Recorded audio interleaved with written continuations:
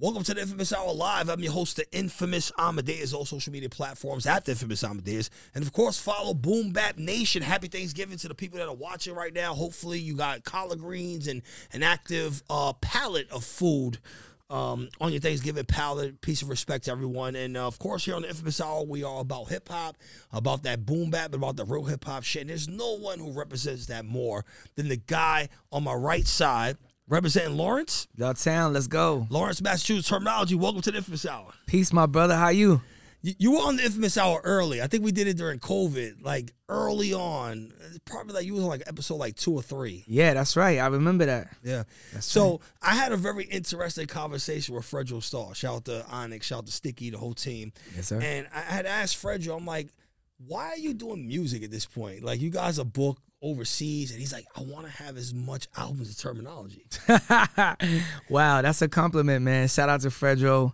That's dope, man. That's dope. I'm happy to hear my name being spoken in that light. Yeah. You know what I mean? 45 albums is not an easy accomplishment. Obviously, we got the new project out now. Right. K-Slay on the intro. And he said 44, but there's like Right. a unique story behind that. Yeah, so what happened was I was on my 44th project.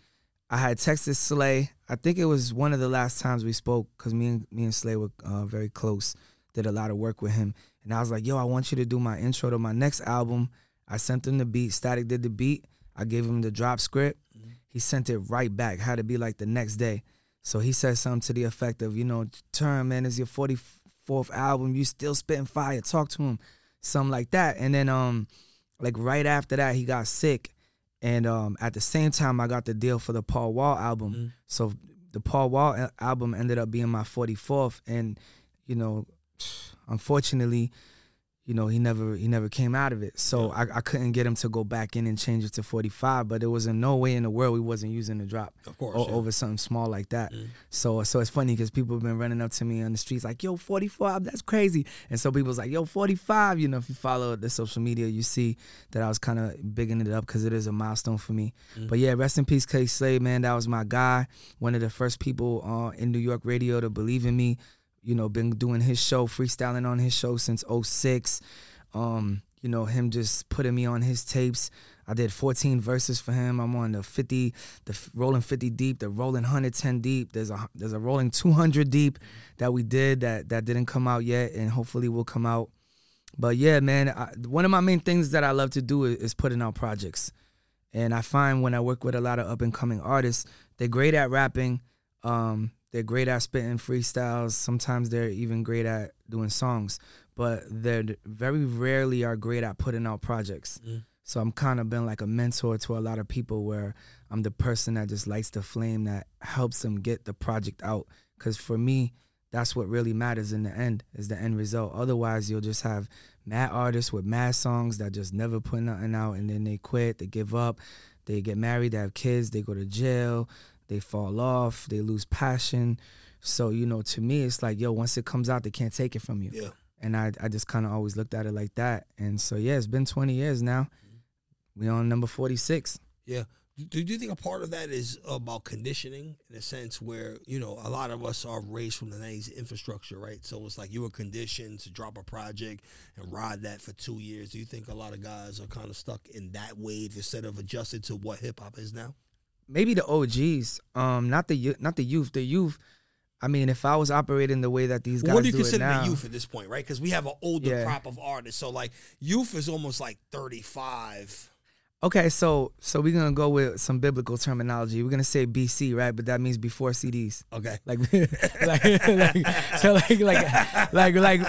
before, when we were dropping CDs, you could only drop one album a year because if you flopped, you couldn't get another deal. Yeah. So in the beginning of my career, I was actually going slow. Mm-hmm. I could have dropped 4 albums a year, but I would have flopped. Mm-hmm. So we had to take mad time, pay all these producers, clear these samples, set up a press run, press the vinyl, press the CD, and you had to stay away from fourth quarter because that was like Jay-Z, Ludacris, that was the big dogs, and Best Buy wasn't going to pick up your CD because they're already buying 1,000 Jay-Z CDs. So it was like there was rules to this shit. And in the beginning, it was like you were trying so hard to make sure your shit was successful so you could hopefully get a major deal or you can keep getting independent bags. And I would say like the game all changed when iTunes came into it, and it just kind of turned more into like independent became the wave. So I would say like so this era, you can drop 12 albums in a year. You can lock in the studio, make 10 songs in a month, have your man do a cover, drop it, and if 5 people buy it, you still dropped it. Mm-hmm. So in my era, you had to drop the album and be successful, or you got dropped and got labeled a flop. So these people, you know, this era, they're not getting labeled flops unless you're a major artist. And then, you know, you got everybody critiquing your numbers and putting you up against whoever's, okay, Drake and 21 Savage came out 300K. Well, your Termanology only did 5K. Oh, he's flopped. So that was kind of like a lot in my era. But in this era, I think people are less concerned with the numbers and more concerned with just consuming the music directly. Yeah. In your opinion, is that a losing formula as far as building records? Because we're also coming from a radio perspective, both of us, right? Yeah. So it's like you don't have time to kind of get behind a song in a sense because guys are dropping records so much. So is that in the bigger scheme of things hurting lyricism kind of going back to the forefront? It's hurting, you know, what I would say is it's hurting. Like mainstream-wise. Yeah, it's hurting bringing up underground artists into the light because they're not focused on making a big record anymore that sticks. They're focused on just making sure they got some content out. And that's when the game changed. So before, it would be like, you know, if Inf played your record 4 weeks in a row, you're like, woo, it's picking up. It's picking up on Mix Show. What's next? What other DJs can we service? What other shows can we do? How else can we get this record popping? Because that's what kept you on tour. That's what kept your legacy going. Oh, that's the guy from this song. So many times I tell people about an artist, they don't know the name, and then I'd be like, I say the song and they know the song. So now it's like, you know, in 2022, almost everybody don't know your song, but they might have seen you freestyle somewhere or might, you know, have seen you on the gram or this, that, or the third. But having the song, that is missing from an underground hip-hop. So I think it's very important that shows like your show and Static show and, you know, Tony Touch, the few guys that are still doing boom bap and still finding one hot song and playing it consecutively 4 weeks in a row and not saying after 2 weeks, oh, it's old already. I played that last week, which is the format now because everybody wants exclusives, but we're not making hits anymore. Yeah, I kind of feel like that hurts in a sense where like certain shows are like forcing you in a sense to continue to drop records and not giving your record a chance to actually build because they want the new heat and they're servicing like a super underground audience in a sense. Yeah. So I was impressed when I seen you because you tagged me when you play the records sometimes, and when you kept playing the Fredro song over and over, I was impressed because I'm like, it's been a while since the same DJ played the same song every week and didn't look at it like it was getting old. Me personally, I'm trying to create a different format in a sense because I'm on prime time. I'm on at noon, so it's okay. I'm catering to a different audience, and it's right after Sway. So, okay, how do we actually build a record to the point where a regular fan in Wyoming could hear a Termanology record with a Fredro Starr, whoever you have in your project, and repeat the words over and over again? You're right, bro, and I appreciate that, and I think that it's a conversation that needs to be had more. And like when I came here, I didn't think we were gonna have that conversation, but I'm happy we did because that's real. For sure. A part of this Determination intro, you have K-Slay, but you also have Sway talking on it as well. Yeah. So where is that soundbite from? And more importantly, what does Sway mean to the culture? Right. Sway is the culture, man. Sway's been around since the beginning, you know, not the beginning like K-Slay. You know, Slay was in the park in 79, like creating hip hop and shit. But anyway, Sway is an OG and he means everything to the culture, man. And I love Sway, and he's done so much for me that he didn't have to do. And I don't only love him for what he did for me. I love him for what he did for hip hop. But for me specifically, like, you know, when I first started coming around Sway in like 04, 05, I was coming in the game with Static and DJ Premier. So I was coming in the game with the right people. So at least, you know, he took me serious because he knew if DJ Premier and Static were co-signing me, then I had to have bars and at least I had some good production and I was going in the right direction of keeping hip hop alive. So he always kind of took a liking to me. But I think that now, because he's seen my growth over the 20-year process, like now he has a whole different respect for me. So recently when I dropped the album with Paul Wall and I went up to his show on Sway in the Morning, he was just like, I'm so proud of you. I'm so proud. He told Paul, like, I'm proud of you too, Paul, because I knew you forever too. But this guy, you don't understand. Like, this guy is underground and he just don't stop and he's relentless and he keeps doing it. And I'm just so proud to see where he's at, from the collaborations to the Good Dad Gang to putting out over 40 projects. So it's kind of cool that he keeps his ear to the street and he shows me that love. That clip is actually from 2016. When I went up on Sway in the Morning for my solo album, More Politics. And that clip was just one of those ones where he was really, really co-signing me to the world and to his fan base. Like, yo, nah, this guy got it. Like, he's doing it. He's doing it for the culture. He loves hip-hop, and he's here to stay and stuff like that. So it was kind of funny. It just hit me that it just fit the song. Yeah. When I heard the project with Paul Wall, I had to almost do a double take. I didn't understand that he was actually like a lyricist. Yeah. In a sense. Because we know Paul Wall from like the Southern vibe. Right. And he was really barring it out on this. Right. So going on a project with you, is his approach a little different in a sense? Because you're barring out all the time. Yeah, it was. I think that I think he's been barring it out, but I think he was marketed as like such a niche artist that the time he came out, like the sing-songy pop Paul Wall that we all know, the guy who created Grills with Johnny Dang and did Grills with Nelly, and we all know him from these big songs that are so sing-songy. And I think that all the marketing money that got put into Paul Wall as we know him was more him doing the slow flow. Yeah. It's Paul Wall, baby. What you know about me? He was rhyming with that cadence. Yeah. And then you got me coming in like, anybody get shot up for the like, so it's two different worlds. But the thing is that he did an album with Static first. He did a EP called Give Thanks. So it was like 7 joints. And he was barring it down the whole time. And I'm like, okay, so he could rap like this. He just needs those kind of beats. Yeah. So once he needs a production to accommodate. Right. And then when the pandemic happened, because that album was 2019, when the pandemic happened, we couldn't do shows. Everybody was kind of locked in the crib. So he texted me like, yo, what you working on? Send me a beat. I got a studio in the crib. I'll knock it out tonight. Boom.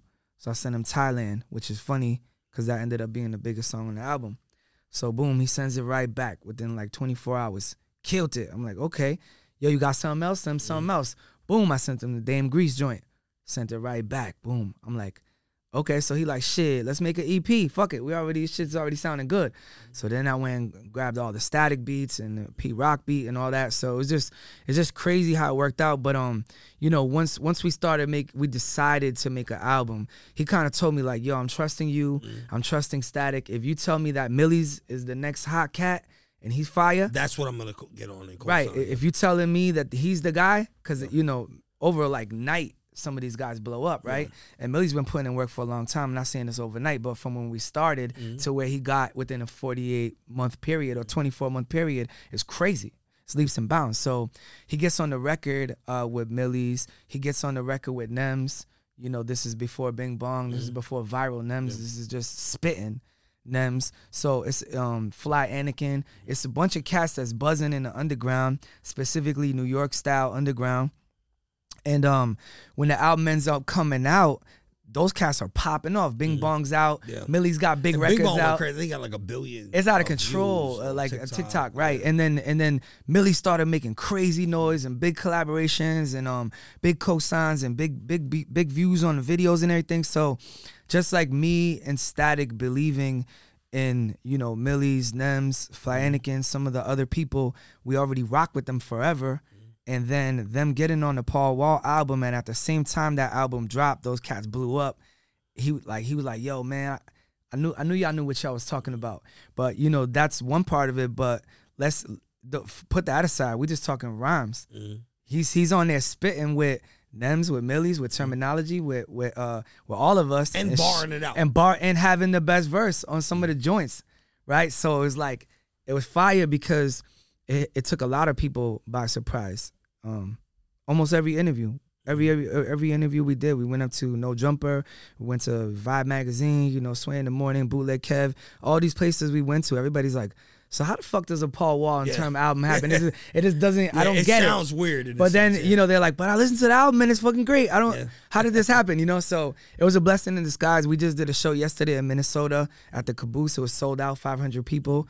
And what we did was he did 3 songs, then I did 3, then he did 3, then I did 3. And then I ended it with, you know, my big song and he ended it with his big song. So it was a success and we're going to take that show on the road and keep it going because people seem to like it. Mm-hmm. You and Static have a group called 1982, but beyond that, Static has an additional, I guess it's a group with him and Bun B, right? And so we have this live recording of an album. Yeah. Is it Trill Static? Is that? Yeah, Trill Static is like that album. Like, you know. So explain this, right? Because this was a big fucking deal in hip hop. Like I was hearing guys were watching it like live and they were actually coming in like calling. Right. Static, like, listen, I'm going to come in right now. And that was our, well, this is the thing, right? That started in 2009, 2010. That was our thing, right? Like, Static started it with Saigon. Him and Static. Like live recording. Well, they did the album in a day, right? Then after that, me and Static did an album in a day back before social media is what it is now.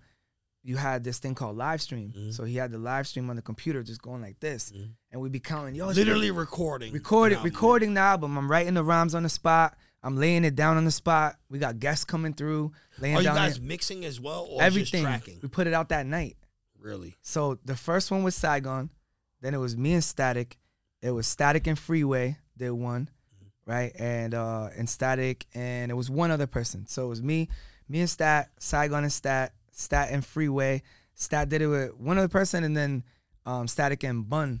So when it got to Bun, it was like we already mastered it. You know what I'm saying? We did it through different eras, and we knew that we can pull it off. And by the time it got to Bun, it was like we had a whole crew. We had a title behind us. There's like, you come down the hallway, you go into the interview room, and Destroy's interviewing you. Then you come into the room over here. We got alcohol. So we got literally people rolling a full weed. Production. It's a full production. But Bun B just sat there, picked the beat. A rapper walked through the door. He has a blank paper. He writes his rhyme. Him and Fat Joe do a song. Boom. Fat Joe steps out. Him and Method Man do a song. Boom. Him, me, Westside Gun, we do Concrete. Boom. Westside and I step out. Boom. Next guy steps in. And at the end of the night, you got 10 songs. You know, so you start at 2 p.m., you finish at 2 a.m. Static takes 2-3 hours mixing it, put it right out that night. Boom. Album in a day. That's crazy. And so the next one is coming up December 7th. So we're doing that one live December 7th. Sweet Chicks? Trill Static 2 at Sweet Chick, So it's lit, man. I mean, I love being a part of it. I've been there since the beginning. And, you know, I love everything that I bring to the table creatively and just knowing the artists and picking beats, naming songs, whatever I got to do to make the project better, man. That's what I like to do. I remember early on, just as, you know, just a young hip-hop fan, seeing you in Unsigned Hype. Yeah. Source. And that was such a covenant space to be in. Right. Just as an artist, as a lyricist. You know, how much has media dropped the ball in this process, looking from where you was in Unsigned Hype to how media acts now? You got outlets like the Shade Room. You got outlets.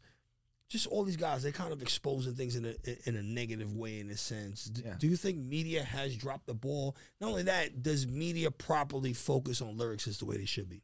Yeah, I mean, it takes away the mystique of the artist. I think that, you know, when you read an article on an artist and that's all you know about them, and you saw a couple pictures, you're like, okay, they either know how to dress or they don't, or I like their outfit or I don't, or I like what they said or I don't, or I want to know more about this artist. That was all you got if you picked up the Source magazine in 2005. That was what Termanology is, the Unsigned Hype. This is where he's from. This is what he looks like. These are the people that co-signed him. This is his new record out. Go find it. See if you find it. See if you like it. The fan was created in that way. And now, where we're documenting our every move. Yo, I just woke up. I had a Monster Energy. Literally yo, the second you wake up, yo, now I'm chilling with Inf. Yo, now I just gave away some turkeys in the projects. Yo, I'm going to bed. I'm watching Scarface. Yo, I'm taking a shower. Yo, today I'm wearing red. Yo, tomorrow I'm wearing the Balenciaga. Like, it's cool because you get to see everything. But sometimes, like, our favorite rappers end up being corny. And we, like, don't even like them anymore because we thought they were who they were on the record, and now they're not that. Yeah. And it's weird. Because you personally meet them, and it becomes weird in a sense, where guys have kind of sold you a story They sold you a story. In a sense where, okay, this is who I was, and we didn't have social media, so we had to believe what they... You might believe it. And not only the fake gangster shit, because that's always going to be, you know, that's always been in hip-hop and always will be, but beyond somebody lying about how much money they have or how many girls they get or how much drugs they sell or how gangster street they are, beyond all of that, it's just like, just taking all the mystique away from an artist has drastically damaged like how cool it is to like really be invested in an artist, you know. And now where everything coming and going, it's like, yo, any little thing you do, any little thing and you're canceled. So let's say you grew up loving an artist for like 10 years and you bought all their albums, and then they come walk out a Sweet Chick and get sucker punched. And now it's, oh, he's a bitch, fuck him. Yeah, now it's viral. What happened? You bought all his albums, like you never got punched before or can't get punched tomorrow. Like, so I just feel like it's so weird and so like unrealistic, right? And I think like, all right, so let's say a girl like cheats on her man, and then now it's on the shade room. Oh, this girl cheated on this celebrity, and now everybody's like, oh, she's a hoe, she's this, that, fuck that bitch, da da da. But your mom cheated on your dad, and you still say hi to her every day. Yeah. So make it make sense, you know. A celebrity slaps his wife. Now he's a woman beater. He's canceled. Your dad smacked your mom. You still say bendición every day. You love him when you see him. But make it make sense. Why does it have to only apply to celebrities? They're people just like you. They're no better. They're no worse. Mm-hmm. I just feel like it's kind of, we're in a weird space where like people hold celebrities like to this weird standard. You know what I mean? And it's kind of hate that shit. It feels super unfair in a sense where every move is documented. Now, you coming from New England. Yeah. Why is it we haven't had more artists pop from New England? So we got very selective few. We got you, Static, Joyner Lucas, Guru. Yep. Millie's. But beyond that, and I always found New England to be a very particular place. I remember when I was... quick side note, I remember when I was about to stop filming, I went to Lawrence and we did a documentary. I still have the footage. I brought you to every project in my city. This was at the end of my film career, so that's why people haven't seen it, but I still have the footage. Yeah. But why do you think this particular area hasn't had more artists pop off, considering this area operates as one state? Yeah. I think that, to be honest, I think that now is the best time for the city, and it couldn't be a better time, right? How whack would it be if it was like, oh, yeah, we had some dope artists back in the days. Instead, it's like, yo, Bia's out, she got hits. Joyner's out, he's popping. Cousin Stiz just went gold. Millie's is popping. You got new kids like Token and Van Buren Records. And shout out Token, he's dope. You know what I'm saying? There's so much going on from the city. Me and Static, you know, both moved out here and made our wave out here. You know, there's other people who are more behind the scenes that are writing for people like Post Malone and making beats, big beats and shit. So I just think that, you know, I don't know what happened before, but I know that I've been in it for 20 years. And I know that when I first started coming to New York in 2004 and performing, there was no respect on any Boston artist name. It was like, if you came out here, the only artist they really knew was like, let's say, Almighty RSO, maybe Ed like OG, Ed OG, yeah. maybe Ed OG, shit like that. And those artists are dope. Not taking nothing away from them, but they're old school, right? There's more beyond that. But they were old school, and Guru was passed over as a Brooklyn artist because he wasn't getting love in Boston, so he moved out here, recorded The Planet, talking about Brooklyn. He linked up with Primo. They created a whole sound, the boom bap sound we use today. They brought that shit to the forefront. So I feel like Boston artists or New England artists in a whole just kind of got lost in the sauce and didn't really know how to make the transition. And I think what changed all of that was the internet. Because I'm pre-internet, right? So there was a whole long... That's the reason why there's 14K Slave mixtapes from 2006 to 2020, and I'm the only Massachusetts artist on these tapes because I was the only one that was making any noise outside of the city, to the point where K-Slay would reach out and be like, now, does get making on that. noise outside of the city consist of leaving the city? A lot of artists get stuck in their town. It's like, needs to. I'm hot in the Bronx, I'm hot in this place, so I just stay. It had a lot to do with that too, right? It had a lot to do with Static moving to NY in 2004, me following him and moving out here in 2007, and us just, you know, grinding every day in the city, making relationships, you know, getting our props, and just doing major shit all around the world and letting home hear about it instead of staying home and trying to bring the world to home. we went around the world and brought our, state to the world. But I think now with the internet, it's like shit. We always had the internet, but I mean now with like the type of social media we have, it's like anybody could pop like tomorrow. Like anybody could pop. You seen what happened with Ice Spice? Like it just you could just come out of nowhere and just pop. You have a trash record. And I like that girl. I'm not using her as a bad example. I'm just saying you could be like nobody heard of you, and then tomorrow everybody heard of you, right? Yeah. So I just feel like that helps a lot now with just people going viral. You know what I'm saying? And so I think that had a lot to do with the reason why, and also I think it had to do with a lot of dudes were grinding for a long time, or people. Like Bia had deals. She was working with like Pharrell and other people, and maybe you just didn't hear about her for years. And then when she finally got that big record with Russ, it was like she was out of here, and now she's here making hits all day. And we're so proud of her, and we're so happy to see her doing that. But yeah, for a long time it was just me. It was me, maybe Slane, Smoke Bolger. It was just maybe like 3 or 4 of us that was the only ones really getting like international love outside of the city. For sure. You're watching the Infamous Hour right now. If you're watching on Boom Bap Nation, happy Thanksgiving. I'm the Infamous Amadeus. Termanology is here. One of the things that I've always respected about you, I'm a big family person.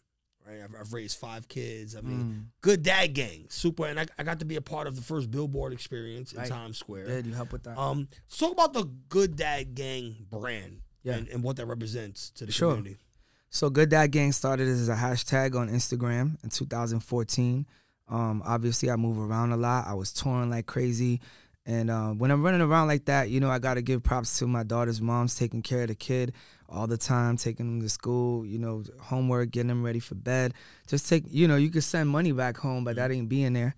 So, my thing was I'm always there every birthday, Christmas, holiday, every type of holiday, graduation. I'm always there for the important times, but I'm also on tour. You know what I'm saying? I'm also driving to NY every Thursday to do radio. I'm also, bouncing around wherever these opportunities come. So I say all that to say that Sundays were always my day, right? That was known as Daddy-Daughter Day. So no matter how busy I was through the week, how many shows, how many studio sessions, I always took the kids on Sunday. And it started out as Daddy-Daughter Day, and then it turned into Good Dad Gang. And the hashtag, like, caught flame. It really, like, blew up, like, the name, like, fast on IG. And people started saying, like, hey, you should make a shirt or make a hat. I'll buy one. And so I said, all right, I went to the flea market. I made one shirt. I put it up. I'm like, yo, if I put this out, will y'all buy it? So, like, I want 1. I want 5. I need one for my dad. I need one for my husband. I need one for... So, boom, there was, like, 40, right off the rip. It was, like, 40 orders. And I'm like, all right. So I went and bought 200. I just had them in my trunk. I'm driving around the hood. I'm going around selling them to people. I ran through the 200 fast. So then I'm like, all right, I need to trademark this. I need to copyright this. I need to start a corporation, an INC or an LLC. I need to get all the social media handles. I need to get a lawyer. I need to, there's so much that needs to be done if I want to, take this brand where I think it could go. And from 2014 to now, it's crazy. We got 100 tattoos that we know of. People tattooing the brand and the logo all over them. We have a sneaker deal with Patrick Ewing. We have collaborations with Gangstar and Diamond, Diamond Supply. I mean, infinite celebrities, people like Jamie Foxx, co-signing it, wearing it every day to his movie shoots. And, different sports figures. And beyond all the celebrities and all the money we've made and all the cool collaborations, the things that really matter is just that we actually made such an impact, right? There's so many people that every day they hit me up, they tell me their struggles. Yo, I couldn't see my kid for this long, and now I see the kid, and I love my kid, and, I wear the shirt every day, and my kid points out the shirt and says, look, that's me and you, Dad. And, people ask me for advice, and people just really, really love the brand and gravitate towards it. And we have like so many supporters all around the world, and it means so much. It's a conversation starter. When you wear it, people want to know about it. If you had a good relationship with your dad, you might be excited about it. If you had a bad relationship with your dad, you might not be excited about it. You might look at it some kind of way, but it's a good conversation to have because, we need to try to do the best as we can as parents, even if we grew up with a bad relationship with our father or no relationship with our father.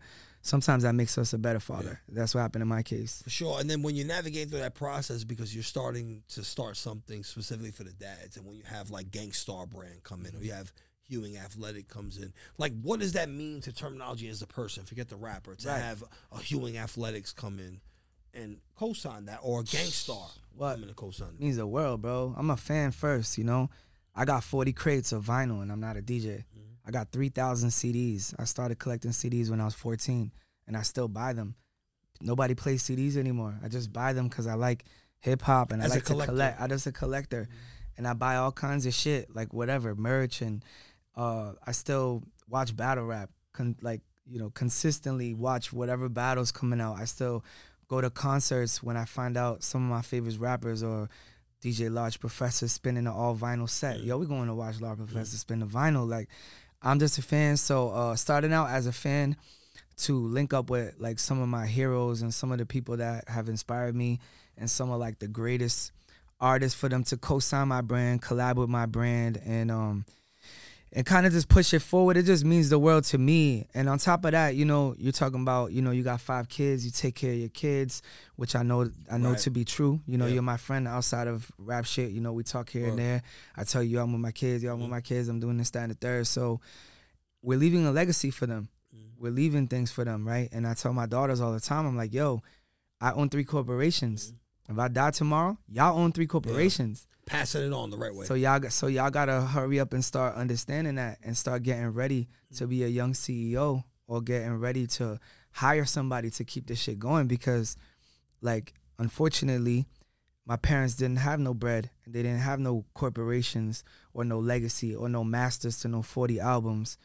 They didn't have to pass on to no kind of financial thing to give equity. Me. Nothing at all. And I'm leaving all this stuff to them. So I'm constantly like drilling it in their brain, like, yo, look at this thing that I'm building, but it's yours. It's not mine. I only got a little bit of time left on this earth. It's yours. This is your shit now. You know, how realistic is it at this point? Because we saw like a influx of independent boom bap artists, quote unquote, 2018, 2017. We saw Spesh come. We saw Griselda come. How realistic is it going into 2023 for a new lyrical artist to emerge?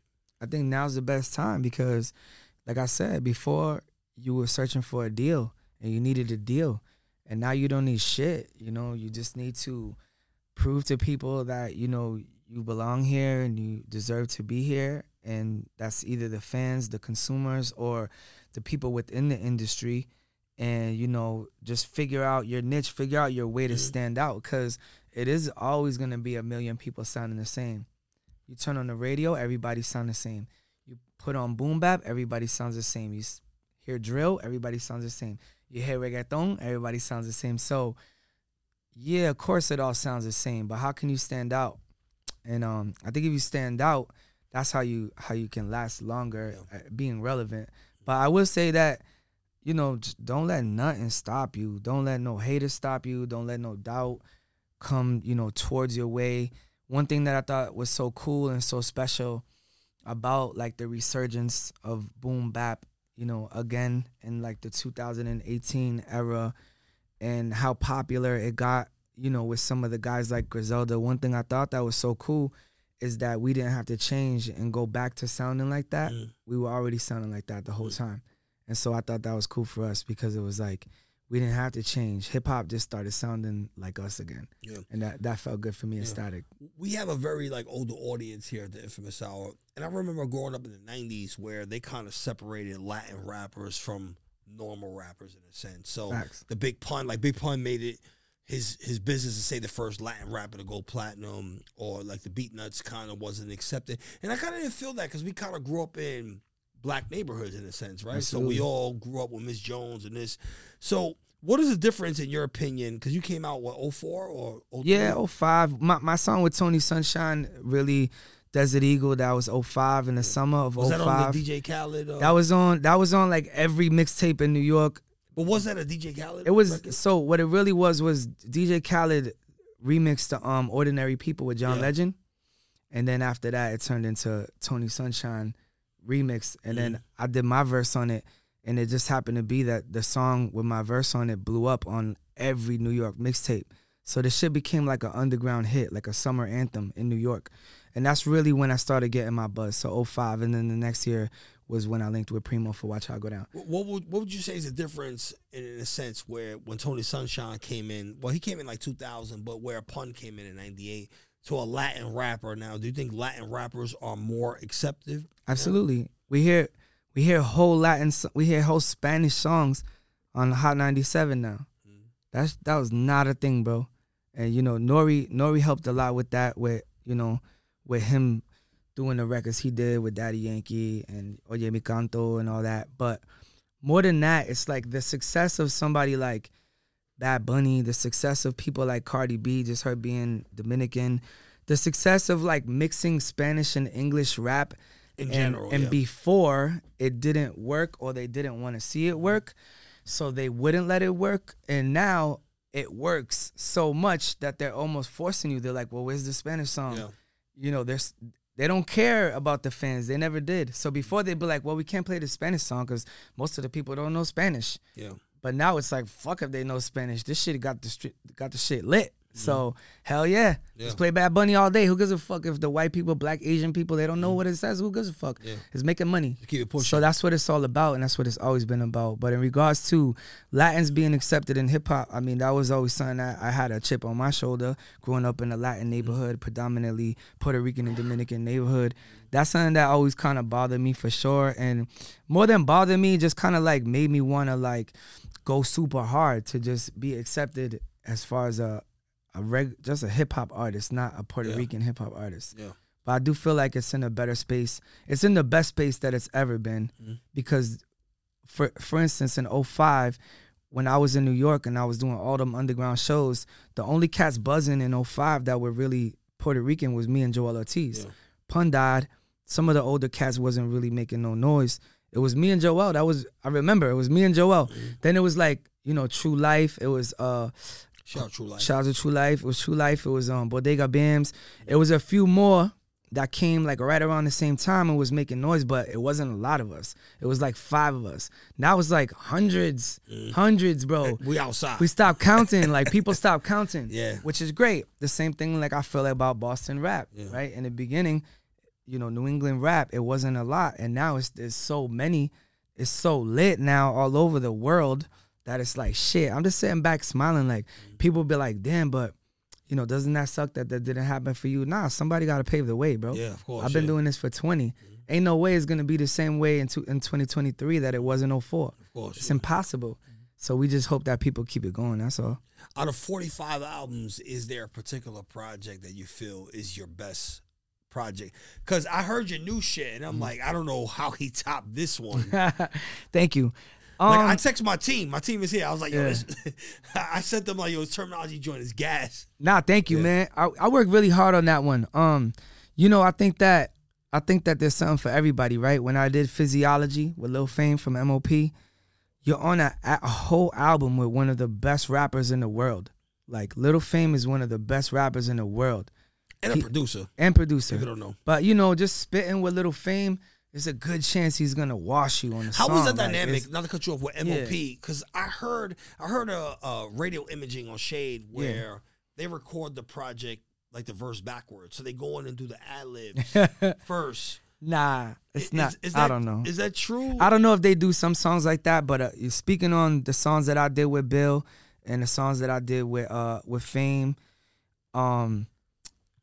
they're very ad-lib heavy, as we all know, but they did the verse parts first and then but they're so heavy on the ad-libs, and it's so important, it's so special, it shows why. One of the coolest things I ever seen was when I did one of the songs with Bill for their album, for the MOP Foundation album. I did a verse on that album, and he went in the booth, and his entire verse, every bar, he just went, oh! Oh! Ad-lib. The whole verse. Then he's like, give me another track. Oh, so you don't hear it. You hearing his rhyme. You're not even realizing that in the background somebody's going, oh!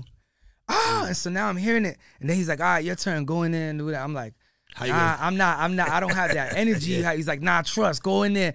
So I'm like, shit, I'm in there trying to do my best MOP. Yeah. And I'm just like, instead I settle for like, let me ad-lib what I think I would sound good with. You know what I'm saying? But yeah, man, they're really special, and I have a lot of respect for them, as does everybody that's a real hip hop head.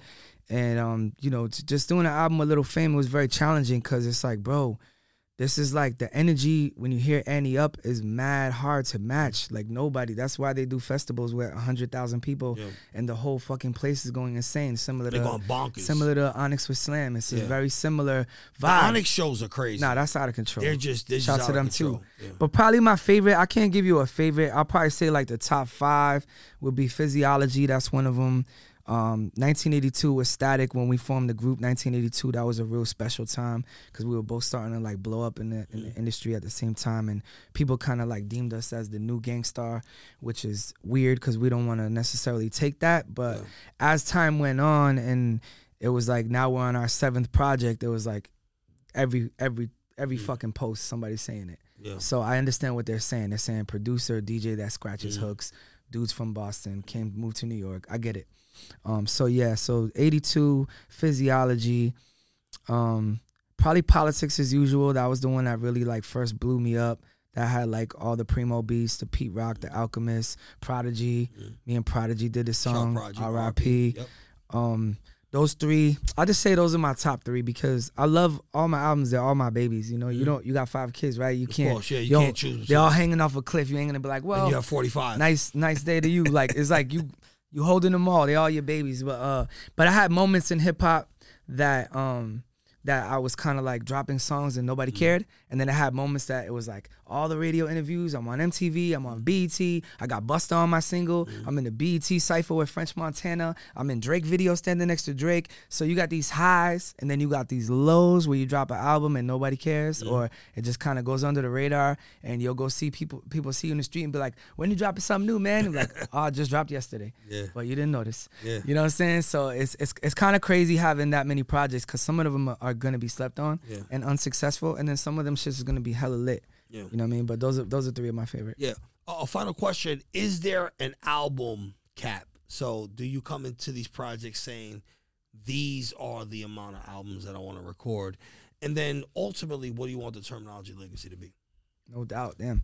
I don't really have a number where I want to quit. I think that, you know, if I had to be truthfully honest with you, like I have 10 albums done. The problem is they're done. Yeah, they're done. There's one with me and Planet Asia. There's one Physiology Part 2. It's half done. Me and Paul Wall got 11 songs for our follow-up. I got a compilation all done and wrapped up. I got a Term Makes Beats mixtape. I got Fred the Godson, R.I.P. on there. People don't know you produce on the Wu Block. A lot of shit. Yeah, I did. Block, Erykah Badu. Yeah, the Erykah Badu. That was one of my biggest placements. I did one on Styles P album. Which I made that one myself because a lot of beats I make with my engineers and my homies the Erykah Badu one is on the Wu Block. That's on the Wu Block album. It's called Driving Around. Yeah. So shout out to Sheik Luch.